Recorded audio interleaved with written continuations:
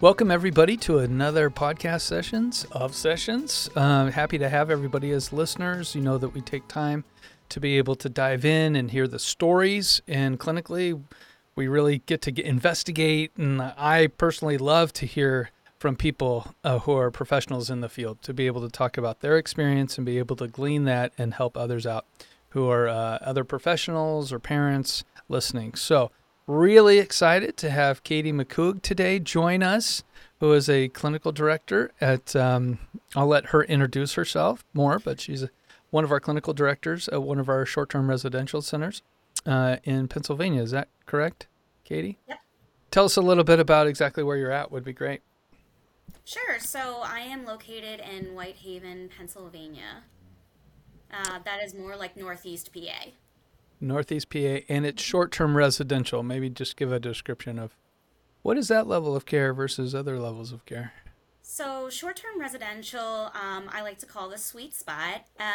It's usually we like to be the medium before you have to step into a higher level of care, or if you're at a higher level of care, it's right before you are discharging home to the community. So our short term is somewhere between 75 and 90 days of stay, and it is intensive therapy, but we really use life coaches and the staff to practice this experiential DBT skills and other modalities that we have. Great. The reason I wanted you to talk about it is because, I mean, for the average person hearing, like, the clients come and live there, like they're there 24 hours a day. That is really intensive. Maybe talk a little bit about that. It's a pretty captive audience, I would imagine. It is. It sounds really intensive. However, I think that like our environment here is very homey. We do have life coach staff that are here to support our students. They're here 24 hours a day, 7 days a week. And then we have therapists here to help with individual and family sessions and group sessions. It feels intense sometimes, but really, once you start building those relationships with the students and their families, it feels more like a family.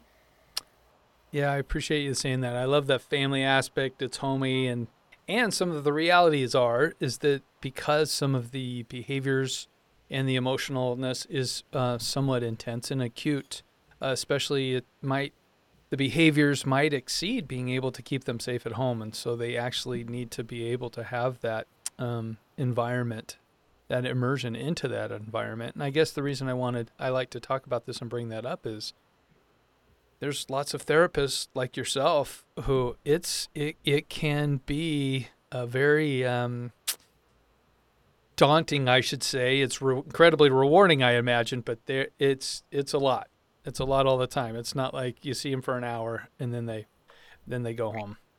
Yeah, correct. I really feel like residential is its own entity. It's not like outpatient at all. I mean, there are intensive outpatient, right, and PHPs, but every time you walk into work, your students are here. You're living and growing with them.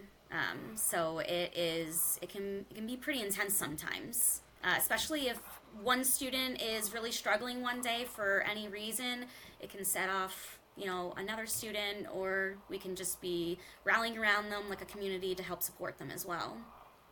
And plus, you're doing individual sessions, you're doing family sessions, you're doing group sessions. I know they go to school there, they do a bunch of things. And the reason I wanted to mention it is because our topic today is really talking about clinical resiliency.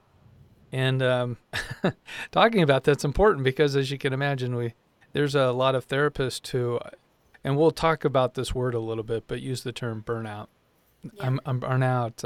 I know I'm sure you've had some experiences with that. So let's go ahead and climb in. Thanks for setting the stage, Katie. I really appreciate it, knowing that you're certainly an expert in understanding high caseloads, intensive, being a therapist with intensive students, and wonderfully, we have very involved parents. Yes. So that becomes can be a stressor in its own. Right. So if we can, let's clinical resiliency. We talk about this term resiliency is kind of out in the world. I don't know that it's defined real well. People hear it, but so what are your thoughts on how would you define the term resiliency? It's interesting that you asked me to define it in the midst of researching what resiliency really is based on all of these different studies that have already been conducted for multiple years. And each person has their own definition of what resiliency is. I find resiliency is the ability to respond to your environment, or simply put, like the bouncing back part of it. So you have a situation, and what's your ability to kind of think about, respond, and then be able to function through it. Oh, I like that definition. I appreciate that. So just building on that, I would agree with you, Katie, that there's been lots of research. Some of the research based that I've done in looking at, I love this definition that they talk about resiliency. If you imagine it as this sort of cycle, that if we move from a place, a baseline of positive affect, that we can rely on that baseline as our baseline. And then as we experience negative affect, we actually circle through that, and yet we don't stay there. And then we can go ride that through and experience it, and it doesn't necessarily decompensate us or dysregulate us to the point where, we're disabled in some sort of way or it's affecting our daily lives. And then we circle full back and return back to that positive baseline of affect. I like to use that term when talking about doing therapy with kids, because oftentimes we think about kids as we want them to be resilient, and how can I send my kid to you and you guys really build their resiliency. And I always like to say, well, if we use that definition, and it is about a bouncing back and being able to do that, oftentimes we have to assess what is the baseline. Mm-hmm. Do they even have a baseline of positive affect or stability or regulation? I wonder if you've noticed that even with therapists. Do we have to, is that a helpful construct even for therapists? I think I think therapists kind of set higher expectations for themselves than they do for their own students and families, and oftentimes it's unrealistic because um, they just find themselves at a they have to have a higher standard, right? Like, I'm the professional in the field, so I should be able to fill in the blank, when really that's not fair. Setting what we teach and preach to our families and our students, we should be able to absorb for ourselves. And something that I love so much about resiliency is that it exists in every single culture and population. It's spoken in a different language. Maybe it looks differently, but the essence of resiliency is it's there. It's present for everybody. But what does it look like for you? And you should be the person that defines your own resiliency. Interesting. Yeah, I like that it's a universal concept. Mm-hmm. Yeah. And I also want to highlight what you said, that as therapists, I think we have these expectations of ourselves to Yeah. be able to endure and be there for everybody. And I mean, we're going to talk about vicarious trauma in a second, but Yeah. you're constantly absorbing, especially if you're a relationally attuned therapist, where Right. there's a tremendous amount of empathy, and that can certainly inhibit it. And I guess my point is, I wonder how much supervision do you have to do, where you talk to therapists and say, how do you have this baseline? How do you know how to get back to the baseline? Are you even familiar with what the baseline feels like? Right. And maybe that baseline, I would use the term regulation to be able to return to this baseline. But yeah, I wonder your thoughts. How much of your supervision with therapists involve that? So, with my team specifically, I really like to do like weekly supervision where it's the structured, you sit down and you talk about it. However, um, building relationships, I think, is incredibly important for any human being to be able to function through any event in their life, right? I mean, we are meaning makers and we thrive on relationships, and that's developmentally what we need to grow and learn. So, with my clinicians, I love having any reason, if their door is open, I pop my head in and just say, hey, how you doing? Need a cup of coffee? Want to go for a walk? So there is this structured supervision that's very essential for them to be able to break down and process, like, countertransference, if there's vicarious trauma, like, yes, we have all of that, and pull them out of that element and let them know, I see you as a human being, and you're allowed to be a human being with me. So let's get out of this environment so we can really get to it. Sometimes I feel like people might deflect because they have that unrealistic expectation of themselves. Like, I'm the therapist, so I should be able to. Well, stop being a therapist for a second. Let's be people and let's just talk. Yeah, I love that. And then how do you notice? Let's just be overt about the word. Um, I hear this from therapists all the time. I'm feeling burnout. Yeah. I'm burnout, Yeah. and I'm always curious. What does that mean for you? And what are your thoughts about that term? Again, I like to just a conversation because if we were to go by definition, it almost presents as like you're done with the field. Burnt out means I'm done and I can't even bring myself. But what is your burnout, and can we define it and can we rephrase it? I am a big believer that language really helps your where you are mentally. And so if you're using burnt out, well then how am I supposed to help you come back around? How are you going to walk into work today and be present and show up for yourself and for your clients? If you're tired, if you need a break, if you need me to step in, like let's start defining and giving that a different language and a different vocabulary than just burnt out, because burnt out to me means you're completely done and you're walking out my door, instead of, Katie, I really need a break, I need help. What do I do? I feel lost, I feel detached, I don't know what to do with this case. Like, we get very complex cases, and for you to feel that you just don't know what to do is also okay. Maybe you're not burnt out. Maybe you just really need support. Hmm. Well, it seems like I really value that you're using the term burnout. Like, I'm picturing this piece of wood that literally is burnt up and it's got no life left in it. And you Yeah. said, I'm done. And it's interesting how not just therapists, but I think as people in general, when they're feeling this burnout, we have these interesting patterns to kind of make the burnout worse. Oh, Like, yeah.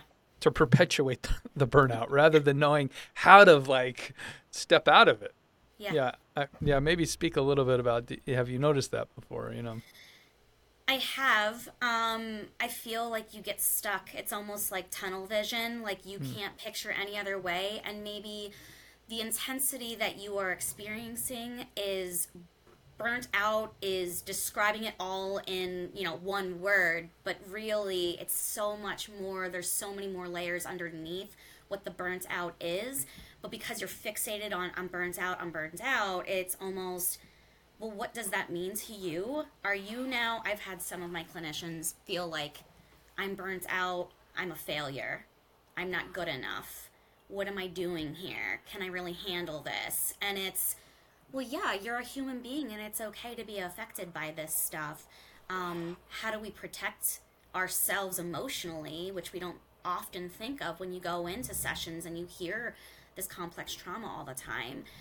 So again, like, supervision is really, really important. And sometimes it's your supervisor that has to pull you out of it because you get stuck, which is very normal.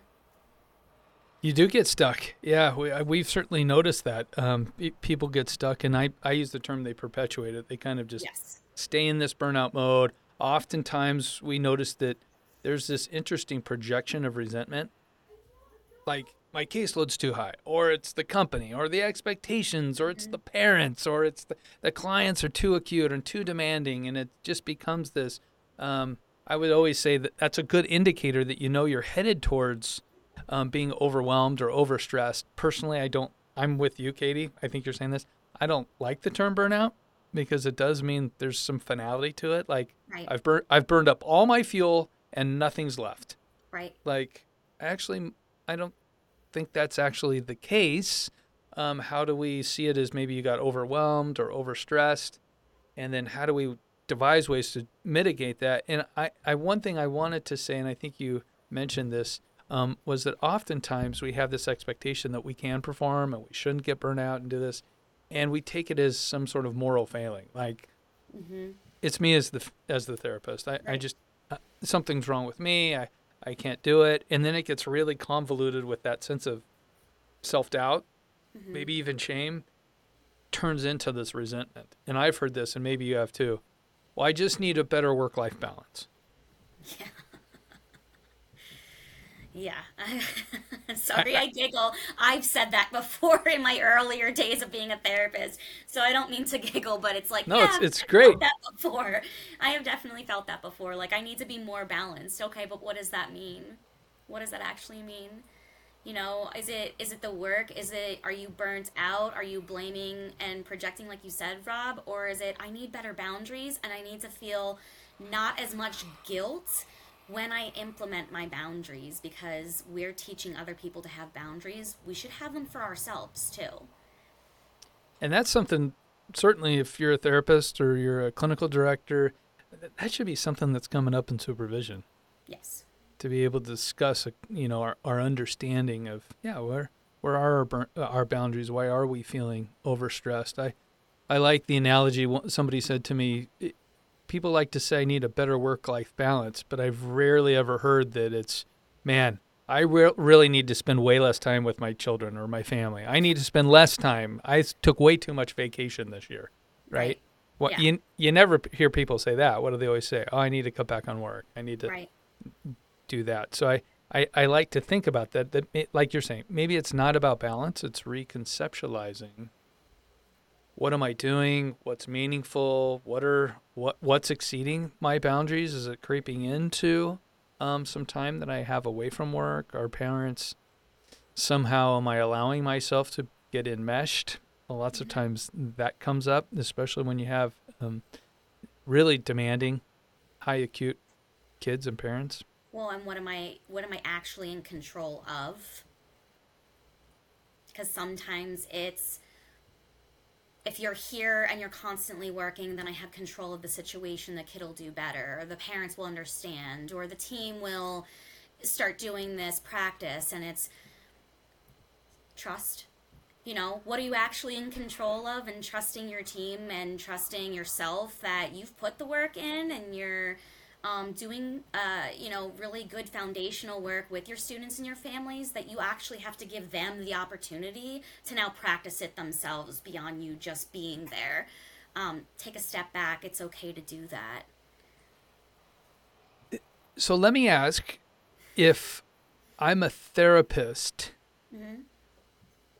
what should I bring to my? We talk about supervision, super important. Having regular meetings with a supervisor, or certainly if you're in a clinical setting, whoever's your manager should be able to approach some of that stuff with you. If you're a therapist, what I don't want to do is just to rah them into like, oh, you know, here, just try harder and change. I don't want to do that. What? And I know you don't either. If you're a therapist, what are some things that um, you might be looking for to recognize that you might be becoming overstressed, or you might be developing some sort of overwhelming feelings, or what are the indicators? Some of these indicators, if I'm a therapist or a new therapist, what do I look for? Okay, so I will do my best to give some, because again, I think that it's really on the individual. But any change in thought. So if you're usually going to work and you're in a good state of mind most of the time, and then you start kind of dreading work, or you're fixated on what you have to do, or worried about how the milieu is going to be today, or I've got a lot of work, or um, I would pay attention to your thought patterns of that. Honestly, because that it's so easy to fall into it without recognizing it, and so self-awareness of how you're even thinking on your way to work is really important. Great. um, I would like you to remember to eat. It's really, really important to eat your lunch. If you need a snack, eat. A healthy lunch. A healthy lunch works too, yes. If you're a coffee drinker or water drinker or something, like, realize if you've gone a couple of days without eating your lunch, okay, so what does that say? Because now you're actually neglecting what you need for your body to function and for you able to do therapy and be present for it. I say it because I've actually missed lunch a bunch of times, in a week. So pay attention to, like, what are your habits? What are you doing? How are you speaking to other people? What are the words you're using? How do you feel on a client? Can you talk about it with your supervisor? Do you feel uncomfortable with this client or talking about it or asking for help? Or how are people responding to you? Those are great ones. Yeah. I like one that you mentioned up is recognizing. Um, I always use some Carl Rogers type of mindset. If I'm shifting out of unconditional positive regard for people, and I notice that I'm getting a little bit short, or I'm having inaccurate expectations, or this is coming up. For me, I always like to tell therapists, wow, if that's happening for you, boy, we need to talk about, because that's one of the stepping stones, the gateway into this term that you're going to use on burnout. Yep. Or if I'm leaving work and I'm slightly resentful, Mm-hmm. like feeling like, oh, that darn paperwork is just, I know documentation isn't fun, Right. but when it's just like I'm Mm-hmm. behind and I'm procrastinating and I'm not staying on top of it, that's just part of the job. Right. Oftentimes that's something too that's you're gonna use the burnout word or have that Yep. mindset. Yeah, Yeah, absolutely. great, Katie. Those are good ones. I appreciate that. So you talked about relationship. I'd like to bring up. We'll talk a little bit about flow state, but in your mind, how does a therapist mitigate and see that this is reward? How do I have more investment than I do withdraw in my clinical practice? Recognizing progress, um, no matter how big or small, and who the progress is, where it's coming from. I think it's those little wins in life that really keep you going, and you have more little wins than grand ones, right? But recognize the progress. Um, and understanding that if you've worked with a family or a client, and or you're working on yourself and you've been making all this progress and then all of a sudden you stop, well, is it plateauing or is it stabilization? And really think about that, because plateauing could give like a negative thought to it, and stabilization is, well, you're finally not in that negative behavior pattern anymore, regardless of who that is. So recognizing that any progress can be good progress.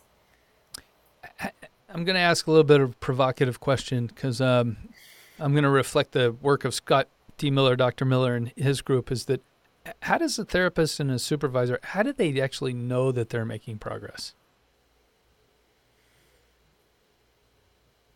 Is it the same? What's the same? What What do you has mean by? changed? Okay, good. Yeah. So I I, I like to use data with my clinicians because they are a little bit more black and white thinkers. And if they listen to this, I love you guys. But they are, so they really respond more to like data. And so any movement in our data, if it's moving forward or if it's not moving backwards, but it's been the same for a couple of weeks, then let's bring that out. And any change that is moving forward for the client or the families is helpful. So maybe define. I love that you're using the term data. If if I'm just a clinician, I'm doing a standard practice, and I'm not gathering a bunch of data. Sure. What are mechanisms that you use when you use the term data? What are you really referring to? So there's data that I like to use for progress with my clinicians, specifically for like their job roles. So I do like chart audits, and what if we're really struggling to get our notes done on time because maybe we are feeling overwhelmed, and I do weekly chart audits with them, and I can actually point out like, okay, last week maybe you were only 89% on time, but this week you're doing 98%. So let's talk about the things that worked for you. When it comes to client data, that we have a lot of surveys that go out that the clients and the families actually answer, and it's their perception of how they're doing and with their symptoms and functioning in their family, at school, in their community. And so it'll give us a number, and it's the movement of the number. So do you want me to get into details of each one? Like, some numbers you want to be high, and some numbers you're doing golf, you want them to be low. And so when these specific surveys are showing us like, well, this is where the client's coming in at their baseline, and then what's the movement happening after they've been with us for a little bit. So that's the type of data that we collect. Yeah, I appreciate that, and just giving some specificity to it is for an example, is you would administer a depression inventory, Mm-hmm. or you would do an anxiety, and these are validated instruments, be it the Mm-hmm. PHQ-9 or the GAD-7, or even a measurement of well-being like the WHO-5. Yeah. You're administering this while youth outcomes questionnaire. You'll actually have the parents do them as well. Yes. Yeah, so actually what I'm hearing you say, Kate, is those measurements give the client a voice, Mm-hmm. and that's a really great way to see it on number, actual data on progress. Because let's be real, sessions can be hit or miss, and we think they went really well or really bad, and the actual client might have a different experience, or the parents might have a different experience. What I love so much also about the surveys that we use is very often we have people come to our program that they feel a certain way and they don't know how to put it into words.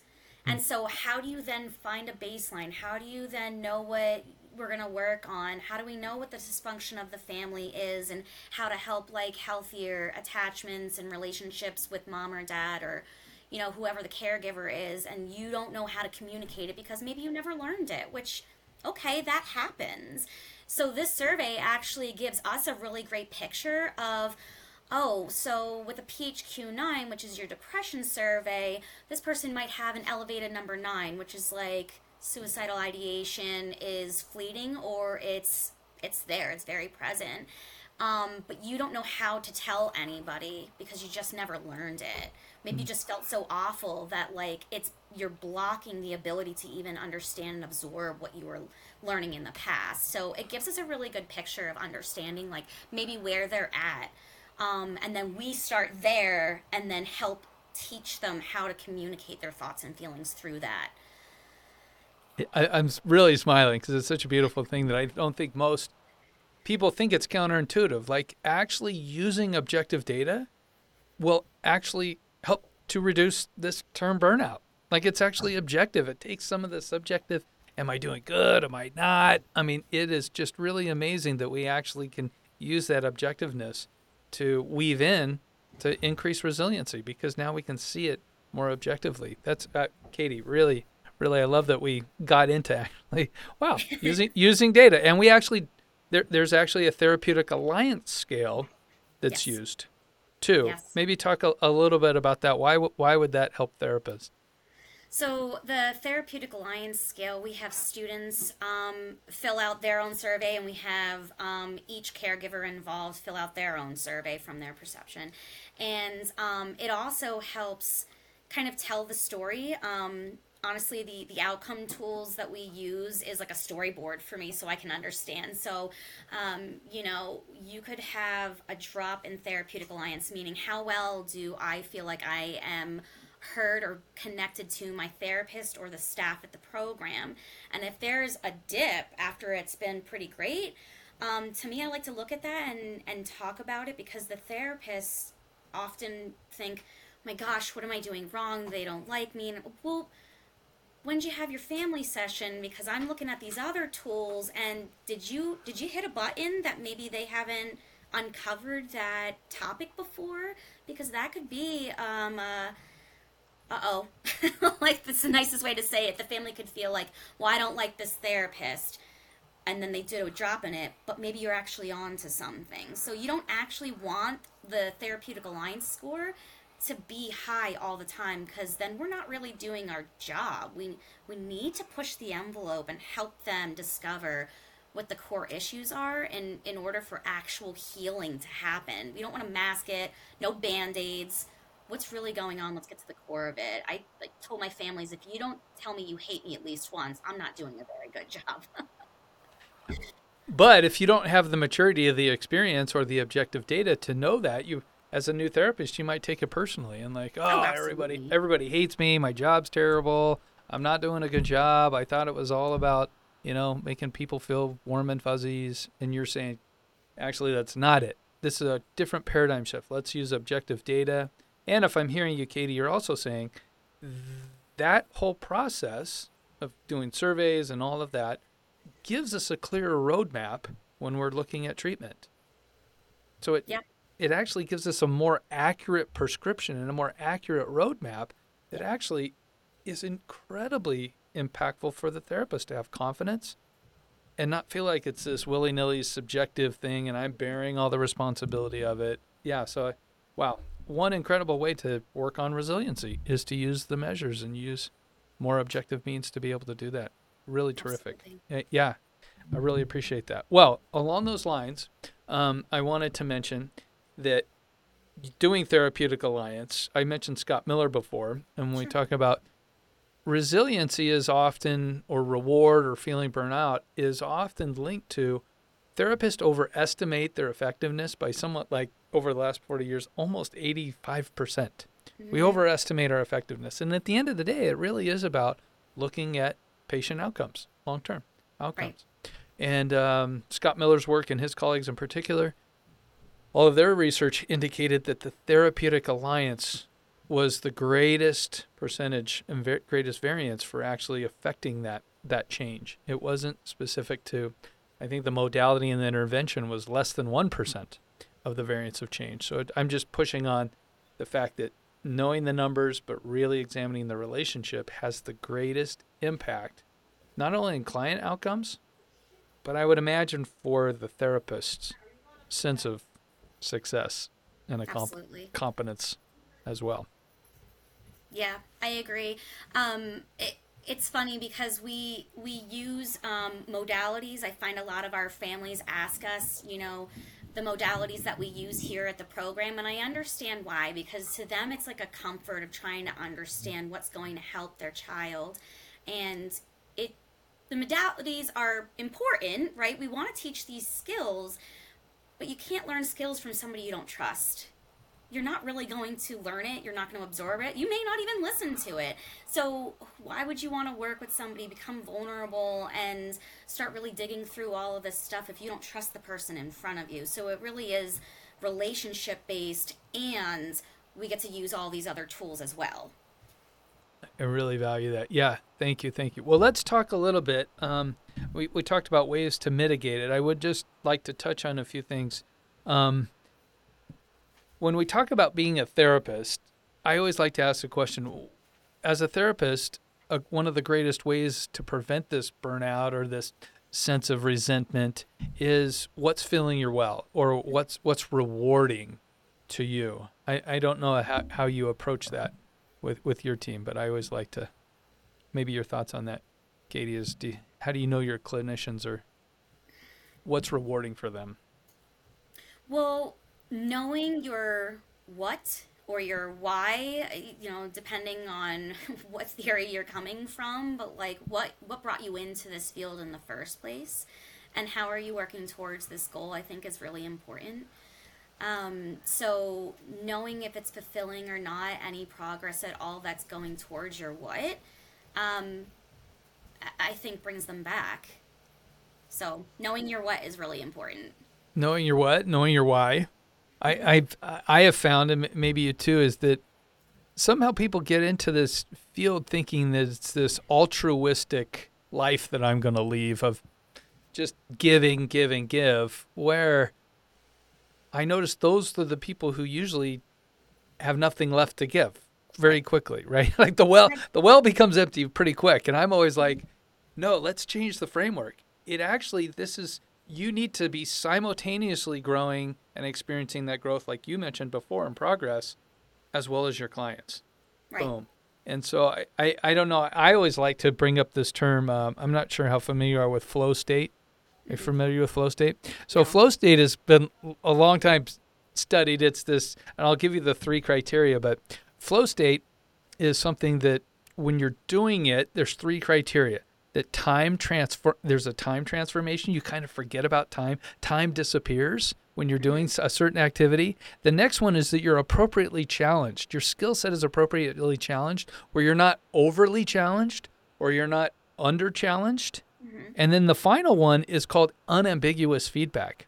So I always like to bring up for anybody, say, "Guy, what's an activity that you do that gets you into that flow state?" Can you think of one for you, Katie? I know I've talked to a lot of people that, like, my son's a rock climber. He's Mm-hmm. like, "Dad, I love rock climbing. And we talk about it actually gets him into the flow state. Time disappears. Mm-hmm. He gets immediate feedback, doesn't he? Like you make a wrong hold, you immediately get the feedback, which is great. And he's appropriately challenged. He actually doesn't do the climbing that exceeds his ability, or else he would get frustrated with the activity. So I don't know if there's something for you that gets you into that flow state. Well, I really hope you believe me when I say residential, being here. Yeah, I I that's like to great. tell my kids, my kids, the clients here, sorry, but when they come, it's family. Time does kind of disappear. You get really sucked into the environment and what you're doing and the why you're doing it. And I told them that I haven't worked a day in my life, so it's my flow state is being here.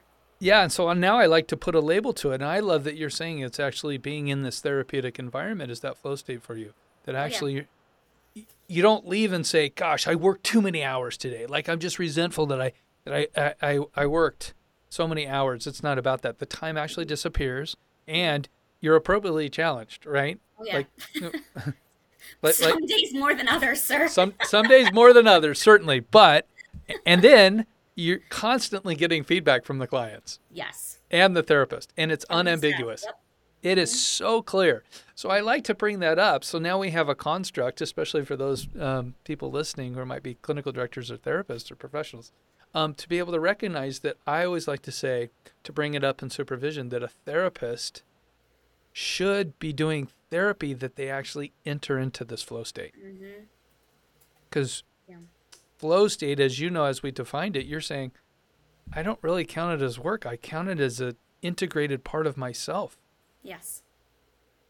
And you're not dividing it out. And that's ideally what we would want for our therapist, to be able to recognize and identify, wow, I'm actually in this flow state where it's rewarding for me and I have appropriate challenges. I meet the criteria, and I'm grateful for it rather than resentful for it. Absolutely. Once you start becoming resentful, then I think we're starting to walk down that path of we're very overtired and using the burnout term. Yeah. And not that you're going to be in flow all the time. That doesn't No. happen. It's not flow all the time, but a little bit of flow. Because I'm amazed at how many people, even from a clinicians, you ask them about flow, and there is no flow. Mm, They can't identify it. And then uh-oh, the reason I wanted to bring up, that's a huge red flag. right. If there's no recognition or awareness of entering in and meeting this criteria of flow state, I can guarantee you, how long are they going to last? Right. They aren't Yeah. going to last. So thanks for letting me bring that up. I really appreciate it. I think that's one of those things that I want to make sure that we give um, some resources Hmm. to therapists and clinical directors to recognize, gosh, am I getting burnout? What should it feel like? Hmm. How should it be rewarding? I think that's important. Well, Katie, thanks about that. So let's shift gears just a little bit. Now that we're talking about flow state, and you've done so well to articulate, hey, some things to be aware of and all that. Let's dive into vicarious trauma, because this is one that, as in the helping profession, especially one like ours, we knew it going into it, didn't we? Yes. It wasn't like some surprise that, like, I'm going to listen to people's troubles and their trauma and all of this. So maybe talk a little bit about, Katie, how you like to conceptualize vicarious trauma, and how that shows up with your clinicians and with your practice. I think, I mean, sometimes it's completely evident to a person and they really feel it. They take it home with them. It's in thoughts. It's you're trying to cook dinner and you're already thinking about maybe the things that you've heard today and it's really affecting you and you're not functioning as you used to. And sometimes I think that it's not. I think that vicarious trauma can be something that happens over time that you don't actually recognize that you're experiencing until you have someone from the outside say, "Are you okay? Because you don't seem yourself lately," or whatever that looks like for you. Um, and so I think it's important for people to recognize that. I mean, to me, of course, I broke it into like two things very simply, but sometimes you really feel it, and it's in your face and you can't avoid it, and you're, oh my gosh, I don't know if I can work with this case because I'm having countertransference. And sometimes it's, I've been working with maybe a specific population for so long that I'm not recognizing that I'm now becoming reactive to my clients instead of responding to them and treating everybody as though this is the population, whether it's colleagues, it's clients, it's outside people, you're at the grocery store. So vicarious trauma to me is, it can be sneaky. And it's really important to have a relationship with somebody that you work with that can kind of help you make sure that like you're regulating it and you're really monitoring it, because especially in trauma therapy you hear so much or you see so much, but recognizing what do you need for yourself to just stay emotionally protective. Yeah, great definition. Add on to what you're saying is that vicarious trauma. I like to add this piece for most people is that it's a result of cumulative exposure from somebody else's traumatic experience. That I like to say it's sort of like you say it's sneaky. I'll use an old school analogy of the frog in the frog in the boiling water. We as therapists, the frog, you put him in some lukewarm water and you turn up the heat, it boils and the frog doesn't know to jump out. And before it knows it, it will actually be in the boiling water to its own detriment. Right. I think as therapists, you're saying kind of the same thing. We're the same way.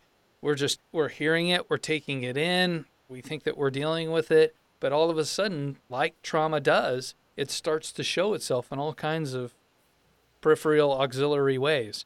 Right. Maybe even somatically. I'm feeling tension, or I'm not, like you say, maybe I'm not eating right, or my movement is, or I'm getting headaches, or whatever it is. So there's all this trauma that can be experienced, and we as therapists have to know that's actually part of our job. Yeah. Like we are prime susceptible. I mean, it's like being firemen, but we have to go into the fire every single day. Right. Yeah. So something to be aware of, and that it's amazing how much of that exists. Maybe you're saying this too. That exists sometimes underneath the surface in a pre-conscious way for therapists.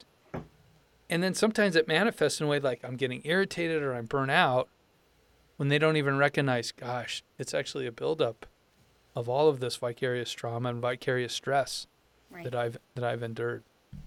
Yeah. So I really appreciate talking about it because I think it's important that it's oftentimes burnout is a cumulative effect of a bunch of different things.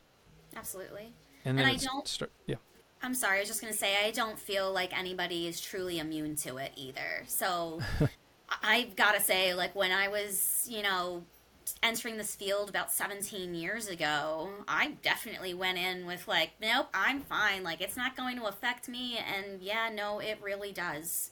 So don't think that anyone is immune to it. There's no special thing to stay. You're going to be affected, especially when you put your heart into something and you're in your flow state. You're going to get affected by it, and it's okay. But like, how do you take care of yourself? It's a really important question to constantly evaluate. So maybe we can give, as we close, Katie, this has been so helpful to talk about. Maybe we can give some specific things. I always like to tell even clinical directors or anybody in the field, boy, mentorship is really key. Mentorship Absolutely. is a primary thing. What are some other things you would say are real specific things to do in the field? I mean, I feel like I've said this a couple of times, and I'll just keep saying it because it's part of my practice of who I am as a social worker. But relationships are incredibly important to me. So having great supervision, very intentional about it. Having strong relationships with people that you have someone to go and talk to, and be able to share that with. Therapists, I am a big believer that therapists should have therapists. Because who else can you say all of this to and really lay it all out on the line and feel that protection and that comfort and the openness and the space to do it? Having boundaries, knowing them, and trying to feel minimal guilt when you implement your boundaries. At least I speak for myself. Sometimes I feel guilty when I say, no, I can't do this right now because it's a boundary for me that I need a break. but understanding that it's important for me to take it, or I won't be able to show up the best way that I can show up usually. And I can't support you enough to say structure and boundaries is necessary to actually have accurate empathy. This isn't a process. Therapy is so much integrated on empathy, and with being burnt out, with having vicarious trauma, those are things that erode our empathy, and then we can get enmeshed and start to feel so. Right. I love that, Katie, you're saying, no, you got to have structure, you got to have some boundaries, and get some relationships that support that. Right. And I'm saying get into a mentorship or a supervisory relationship or get with a therapist, if you know this, to help monitor it. Because if you don't monitor it, it often grows like a weed. And then before you know it, you don't want to be in the profession anymore, or else you're trying to figure out how to get a better work-life balance. And then it kind of spins out and the burnout just never goes away. Right. And then how many times I've seen therapists take vacations, and this is going to heal my burnout. And actually they come back and about 3 days later, Right back. Yep. Right back to it. And the vacation magically didn't do anything rather than here, do all these other things. It's a constant process. Yeah. Katie, this has been so incredible. Thank you so much. Any final words in regards to this clinical resiliency we've been talking about? It's been so helpful today. It's okay to not be okay as long as you go help for it. Really, really well said. Appreciate that, Katie. Everybody, thank you. Thank you so much for your time. This is such an important topic, especially with all that's going on in the world, the levels of anxiety and depression, and we know that there's conflict happening everywhere. I mean, who's not feeling a little bit overwhelmed and can certainly feel some burnout? So those have been super incredibly helpful tips. Appreciate so much your time, Katie, and thank you for all the listeners. Thank you for listening to Sessions. And doing that, please access these podcasts wherever you access podcasts are great. So look forward to seeing everybody next time. Bye-bye.